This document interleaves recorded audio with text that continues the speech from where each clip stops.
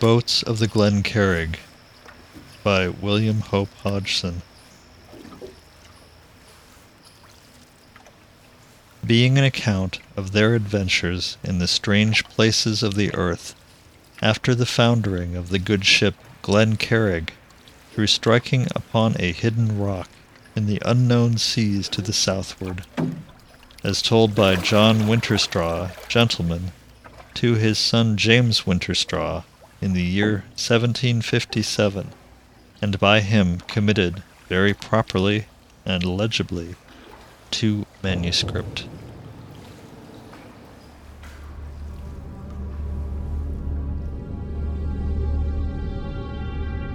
Chapter 8. The Noises in the Valley.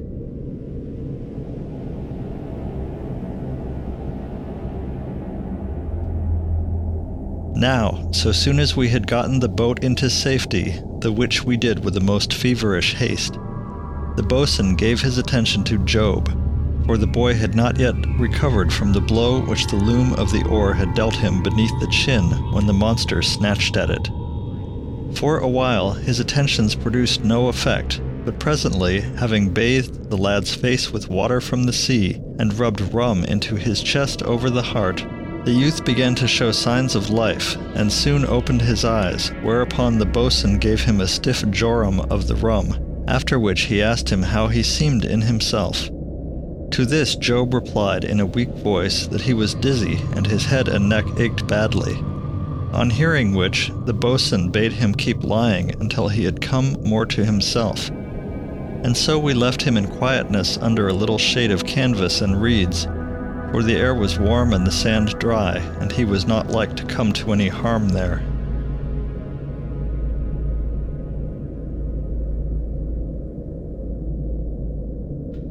At a little distance, under the directing of the boatswain, we made to prepare dinner, for we were now very hungry, it seeming a great while since we had broken our fast.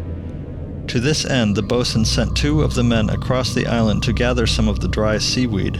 for we intended to cook some of the salt meat, this being the first cooked meal since ending the meat which we had boiled before leaving the ship in the creek. In the meanwhile, and until the return of the men with the fuel, the boatswain kept us busied in various ways. 2 he sent to cut a bundle of the reeds, and another couple to bring the meat and the iron boiler, the latter being one that we had taken from the old brig. Presently the men returned with the dried seaweed, and very curious stuff it seemed, some of it being in chunks near as thick as a man's body, but exceeding brittle by reason of its dryness. And so, in a little, we had a very good fire going, which we fed with the seaweed and pieces of the reeds, though we found the latter to be but indifferent fuel, having too much sap, and being troublesome to break into convenient size.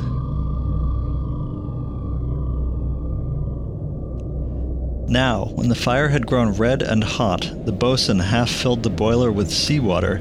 in which he placed the meat, and the pan, having a stout lid, he did not scruple to place it in the very heart of the fire, so that soon we had the contents boiling merrily. Having gotten the dinner under way, the boatswain set about preparing our camp for the night, which we did by making a rough framework with the reeds, over which we spread the boat's sails and the cover, pegging the canvas down with tough splinters of the reed. When this was completed, we set to and carried there all our stores, after which the boatswain took us over to the other side of the island to gather fuel for the night, which we did, each man bearing a great double armful.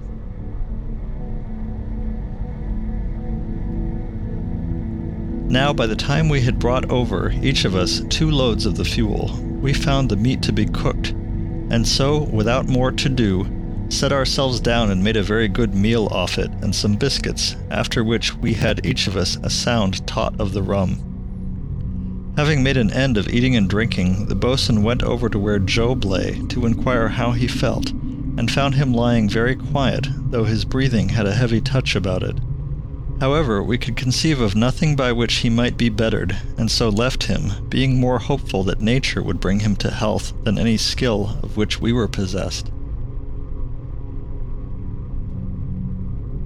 By this time it was late afternoon, so that the boatswain declared we might please ourselves until sunset, deeming that we had earned a very good right to rest, but that from sunset till the dawn we should, he told us, have each of us to take turn and turn about to watch, for though we were no longer upon the water, none might say whether we were out of danger or not, as witness the happening of the morning, though certainly he apprehended no danger from the devilfish as long as we kept well away from the water's edge.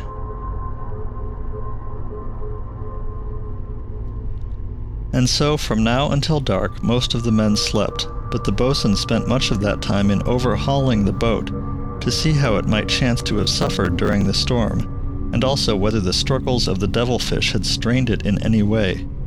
And indeed it was speedily evident that the boat would need some attention, for the plank in her bottom next but one to the keel, upon the starboard side, had been burst inwards. This having been done, it would seem, by some rock in the beach hidden just beneath the water's edge,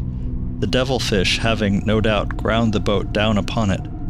Happily, the damage was not great, though it would most certainly have to be carefully repaired before the boat would be again seaworthy. For the rest, there seemed to be no other part needing attention.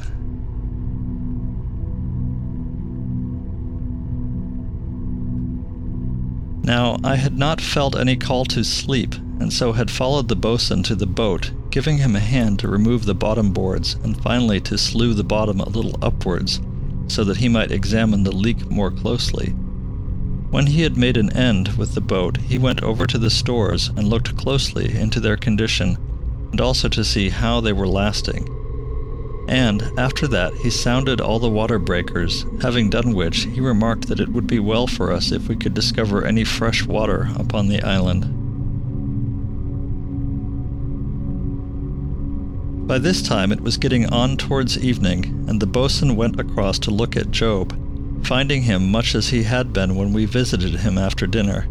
At that, the boatswain asked me to bring across one of the longer of the bottom boards, which I did, and we made use of it as a stretcher to carry the lad into the tent. And afterwards, we carried all the loose woodwork of the boat into the tent, emptying the lockers of their contents, which included some oakum, a small boat's hatchet, a coil of 1.5-inch hemp line, a good saw, an empty colza oil tin, a bag of copper nails, some bolts and washers, 2 fishing lines, 3 spare tholes, a 3-pronged grain without the shaft, 2 balls of spun yarn, 3 hanks of roping twine, a piece of canvas with 4 roping needles stuck in it, the boat's lamp, a spare plug, and a roll of light duck for making boat's sails. And so, presently, the dark came down upon the island, at which the boatswain waked the men, and bade them throw more fuel onto the fire, which had burned down to a mound of glowing embers much shrouded in ash. After that, one of them part-filled the boiler with fresh water, and soon we were occupied most pleasantly upon a supper of cold, boiled salt meat, hard biscuits, and rum mixed with hot water. During supper, the boatswain made clear to the men regarding the watches, arranging how they should follow, so that I found I was set down to take my turn from midnight until 1 of the clock. Then he explained to them about the burst plank in the bottom of the boat, and how that it would have to be put right before we could hope to leave the island, and that after that night we should have to go most strictly with the victuals, for there seemed to be nothing upon the island that we had up till then discovered fit to satisfy our bellies. More than this, if we could find no fresh water, he should have to distill some to make up for that which we had drunk, and this must be done before leaving the island. Now, by the time that the boatswain had made an end of explaining these matters, we had ceased from eating, and soon after this we made each one of us a comfortable place in the sand within the tent, and lay down to sleep. For a while I found myself very wakeful, which may have been because of the warmth of the night, and indeed, at last I got up and went out of the tent, conceiving that I might the better find sleep in the open air. And so it proved, for having lain down at the side of the tent a little way from the fire, I fell soon into a deep slumber, which at first was dreamless. Presently, however, I came upon a very strange and unsettling dream, for I dreamed that I had been left alone on the island, and was sitting very desolate upon the edge of the brown-scummed pit. Then I was aware suddenly that it was very dark and very silent, and I began to shiver, for it seemed to me that something which repulsed my whole being had come quietly behind me. At that I tried mightily to turn and look into the shadows among the great fungi that stood all about me, but I had no power to turn, and the thing was coming nearer, though never a sound came to me, and I gave out a scream, or tried to, but my voice made no stir in the rounding quiet. And then something wet and cold touched my face, and slithered down and covered my mouth, and paused there for a vile, breathless moment. It passed onward and fell to my throat, and stayed there.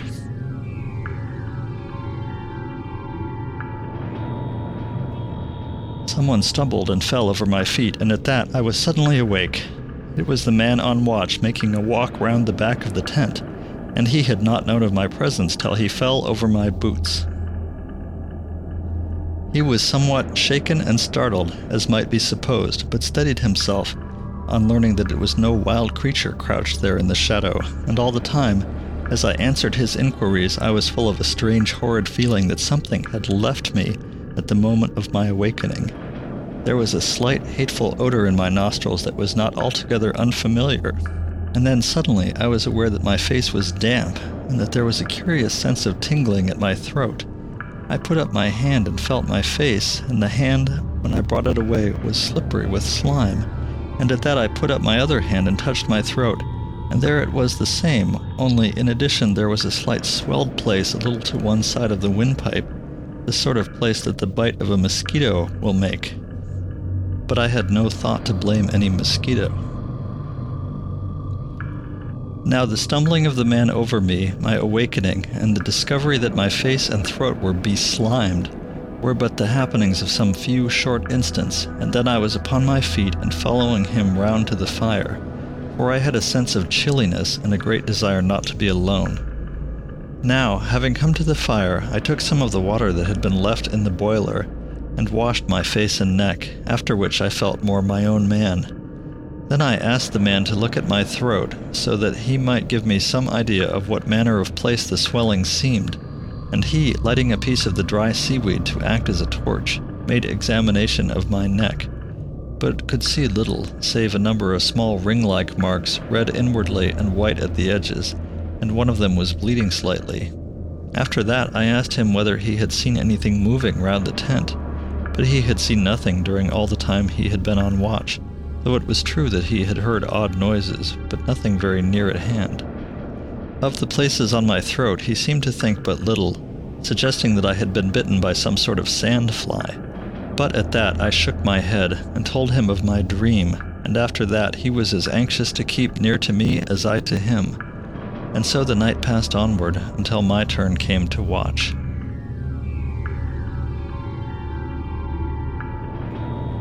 For a little while, the man whom I had relieved sat beside me, having, I conceived, the kindly intent of keeping me company. But as soon as I perceived this, I entreated him to go and get his sleep, assuring him that I had no longer any feelings of fear, such as had been mine upon awakening and discovering the state of my face and throat. And upon this he consented to leave me, and so, in a little, I sat alone beside the fire.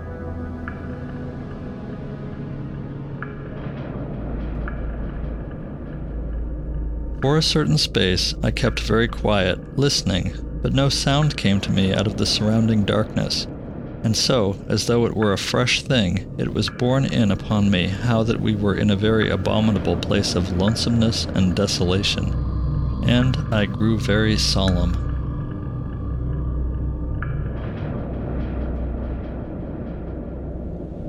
Thus, as I sat, the fire, which had not been replenished for a while, dwindled steadily until it gave but a dullish glow around.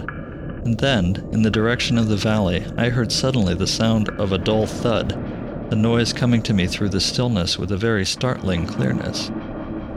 At that, I perceived that I was not doing my duty to the rest, nor to myself, by sitting and allowing the fire to cease from flaming, and immediately reproaching myself, I seized and cast a mass of the dry weed upon the fire, so that a great blaze shot up into the night, and afterwards I glanced quickly to right and to left, holding my cut and thrust very readily, and most thankful to the Almighty that I had brought no harm to any by reason of my carelessness,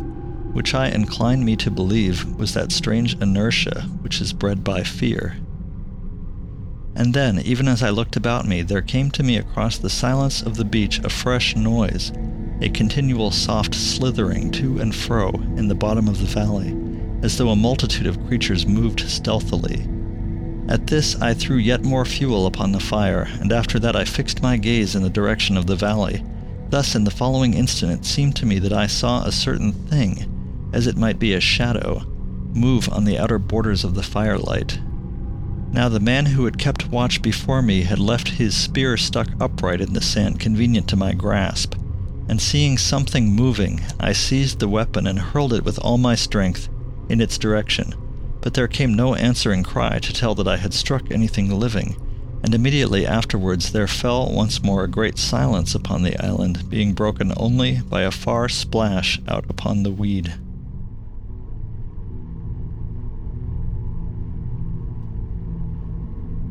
It may be conceived with truth that the above happenings had put a very considerable strain upon my nerves, so that I looked to and fro continually, with ever and anon a quick glance behind me, for it seemed to me that I might expect some demoniac creature to rush upon me at any moment. Yet for the space of many minutes there came to me neither any sight nor sound of living creature, so that I knew not what to think, being near to doubting if I had heard aught beyond the common.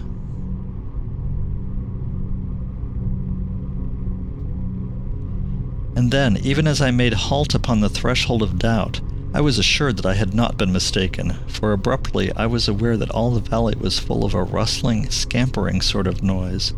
through which there came to me occasional soft thuds, and anon the former slithering sounds. And at that, thinking a host of evil things to be upon us, I cried out to the boatswain and the men to awake.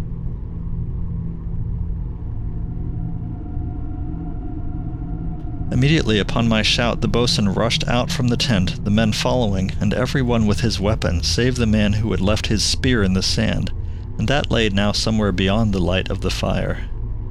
Then the boatswain shouted to know what thing had caused me to cry out.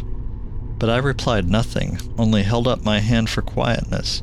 Yet when this was granted, the noises in the valley had ceased, so that the boatswain turned to me, being in need of some explanation. But I begged him to hark a little longer, which he did, and, the sounds recommencing almost immediately, he heard sufficient to know that I had not waked them all without due cause. And then, as we stood each one of us staring into the darkness where lay the valley, I seemed to see again some shadowy thing upon the boundary of the firelight, and in the same instant one of the men cried out and cast his spear into the darkness. But the boatswain turned upon him with a very great anger, for in throwing his weapon the man had left himself without, and thus brought danger to the whole. Yet, as will be remembered, I had done likewise, but a little since. Presently there coming again a quietness in the valley, and none knowing what might be toward, the boatswain caught up a mass of the dry weed, and lighting it at the fire, ran with it towards the portion of the beach which lay between us and the valley. Here he cast it upon the sand, singing out to some of the men to bring more of the weed, so that we might have a fire there, and thus be able to see if anything made to come at us out of the deepness of the hollow. Presently we had a very good fire, and by the light of this the two spears were discovered, both of them stuck in the sand, and no more than a yard one from the other, which seemed to me a very strange thing. Now, for a while after the lighting of the second fire, there came no further sounds from the direction of the valley, nothing indeed to break the quietness of the island, save the occasional lonely splashes that sounded from time to time out in the vastness of the weed continent. Then, about an hour after I had waked the boatswain, one of the men who had been tending the fires came up to him to say that we had come to the end of our supply of weed fuel. At that the boatswain looked very blank, the which did the rest of us, as well we might, yet there was no help for it, until one of the men bethought him of the remainder of the bundle of reeds which we had cut, and which, burning but poorly, we had discarded for the weed. This was discovered at the back of the tent, and with it we fed the fire that burned between us and the valley. But the other we suffered to die out, for the reeds were not sufficient to support even the one until dawn.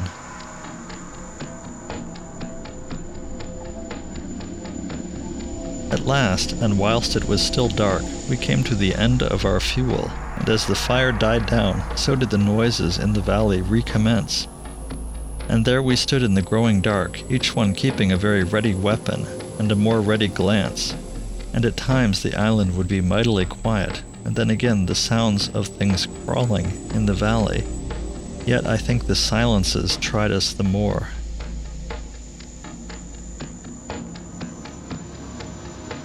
And so at last came the dawn.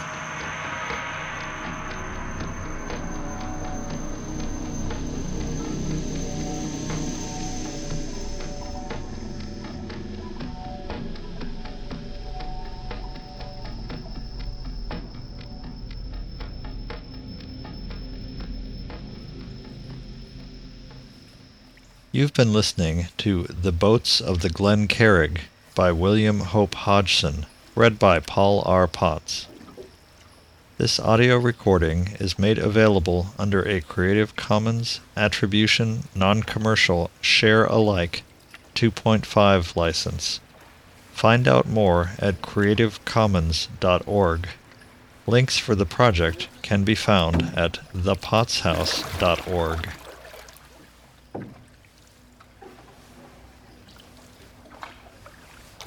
The music for Chapter 8 is by Mystified,